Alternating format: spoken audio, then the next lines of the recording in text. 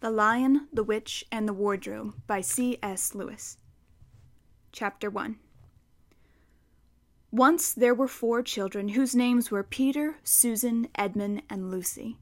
This story is about something that happened to them when they were sent away from London during the war because of the air raids. They were sent to the house of an old professor who lived in the heart of the country, 10 miles from the nearest railway station and 2 miles from the nearest post office. He had no wife, and he lived in a very large house with a housekeeper called Mrs. Macready and 3 servants. Their names were Ivy, Margaret, and Betty, but they do not come into the story much. He himself was a very old man with shaggy white hair which grew over most of his face as well as on his head, and they liked him almost at once. But on the first evening, when he came out to meet them at the front door, he was so odd-looking that Lucy, who was the youngest, was a little afraid of him, and Edmund, who was the next youngest, wanted to laugh and had to keep on pretending he was blowing his nose to hide it. As soon as they had said good night to the professor and gone upstairs on the first night, the boys came into the girls' room and they all talked it over. "We've fallen on our feet, and no mistake," said Peter. "This is going to be perfectly splendid. That old chap will let us do anything we like." "I think he's an old dear," said Susan. "Oh, come off it," said Edmund, who was tired and pretending not to be tired, which always made him bad-tempered.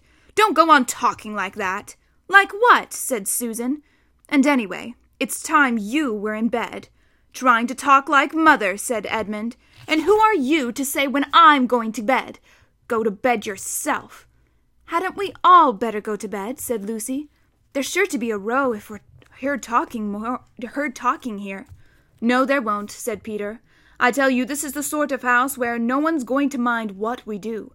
Anyway, they won't hear us. It's about 10 minutes' walk from here down to that dining room, and any amount of stairs and passages in between." "What's that noise?" said Lucy suddenly. It was a far larger house than she had ever been in before, and the thought of all those long passages and rows of doors leading into empty rooms was beginning to make her feel a little creepy. "It's only a bird, silly," said Edmund. "It's an owl," said Peter. "This is going to be a wonderful place for birds. I shall go to bed now. I say, let's go and explore tomorrow. You might find anything in a place like this. Did you see those mountains as we came along? And the woods? There might be eagles. There might be stags. There'll be hawks." "Badgers," said Lucy. "Foxes," said Edmund. "Rabbits," said Susan. But when the next morning came, there was a steady rain falling so thick that when you looked out of the window you could see neither the mountains nor the woods, nor even the stream in the garden. "Of course it would be raining," said Edmund. They had just finished their breakfast with the professor and were upstairs in the room he had set apart for them, a long, low room with 2 windows looking out in one direction and 2 in another. "Do stop grumbling, Ed," said Susan. 10 to 1 it'll clear up in an hour or so, and in the meantime we're pretty well off. There's a wireless and lots of books." "Not for me," said Peter. "I'm going to explore in the house." Everyone agreed to this, and that was how the adventures began. It was the sort of house that you never seemed to come to the end of, and it was full of unexpected places. The first few doors they tried led only into spare rooms, as everyone had expected that they would. But soon they came to a very long room full of pictures, and there they found a suit of armor, and after that was a room all hung with green, with a harp in one corner. And then came 3 steps down and 5 steps up, and then a kind of little upstairs hall and a door that led out onto a balcony, and then a whole series of rooms that led into each other and were lined with books, most of them very old books, and some bigger than the Bible in a church. And shortly after that, they looked into a room that was quite empty except for one big wardrobe, the sort that has a looking-glass in the door. There was nothing else in the room at all except a dead blue bottle on the window-sill. "Nothing there," said Peter, and they all trooped out again. All except Lucy. She stayed behind because she thought it would be worthwhile trying the door of the wardrobe, even though she felt almost sure that it would be locked.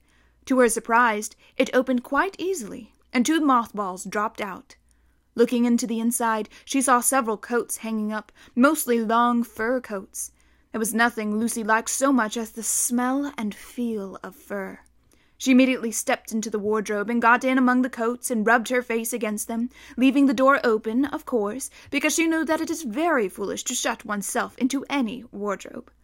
Soon she went further in and found that there was a second row of coats hanging up behind the first one. It was almost quite dark in there, as she kept her arms stretched out in front of her so as not to bump her face into the back of the wardrobe. She took a step further in, then 2 or 3 steps, always expecting to feel woodwork against the tips of her fingers, but she could not feel it. This must be a simply enormous wardrobe, thought Lucy, going still further in and pushing the soft folds of the coats aside to make room for her.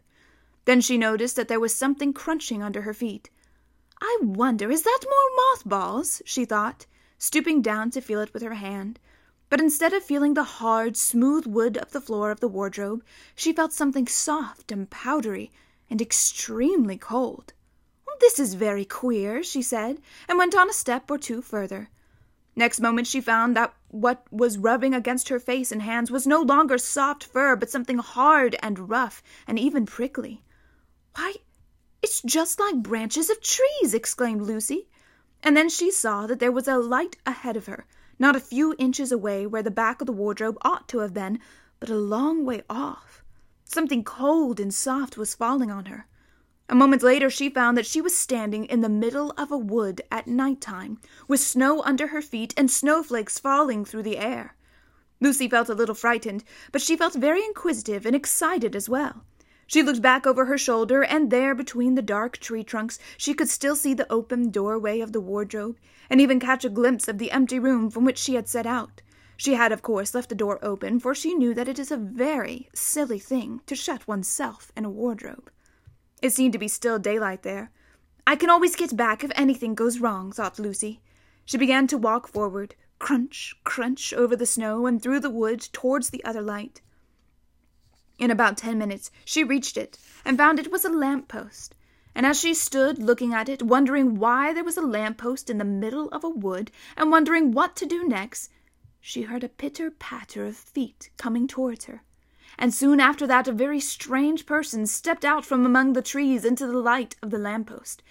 He was only a little taller than Lucy herself, and he carried over his head an umbrella white with snow.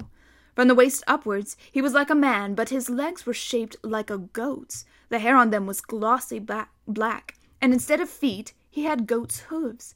He also had a tail, but Lucy did not notice this at first because it was neatly caught up over the arm that held the umbrella so as to keep it from trailing in the snow. He had a red woolen muffler around his neck, and his skin was rather reddish too. He had a strange but pleasant little face, with a short pointed beard and curly hair, and out of the hair there stuck 2 horns on each side of his forehead. One of his hands, as I have said, held the umbrella, in the other arm he carried several brown paper parcels.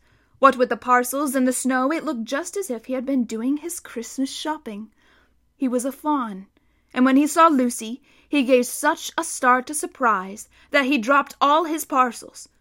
"Goodness gracious me!" exclaimed the fawn.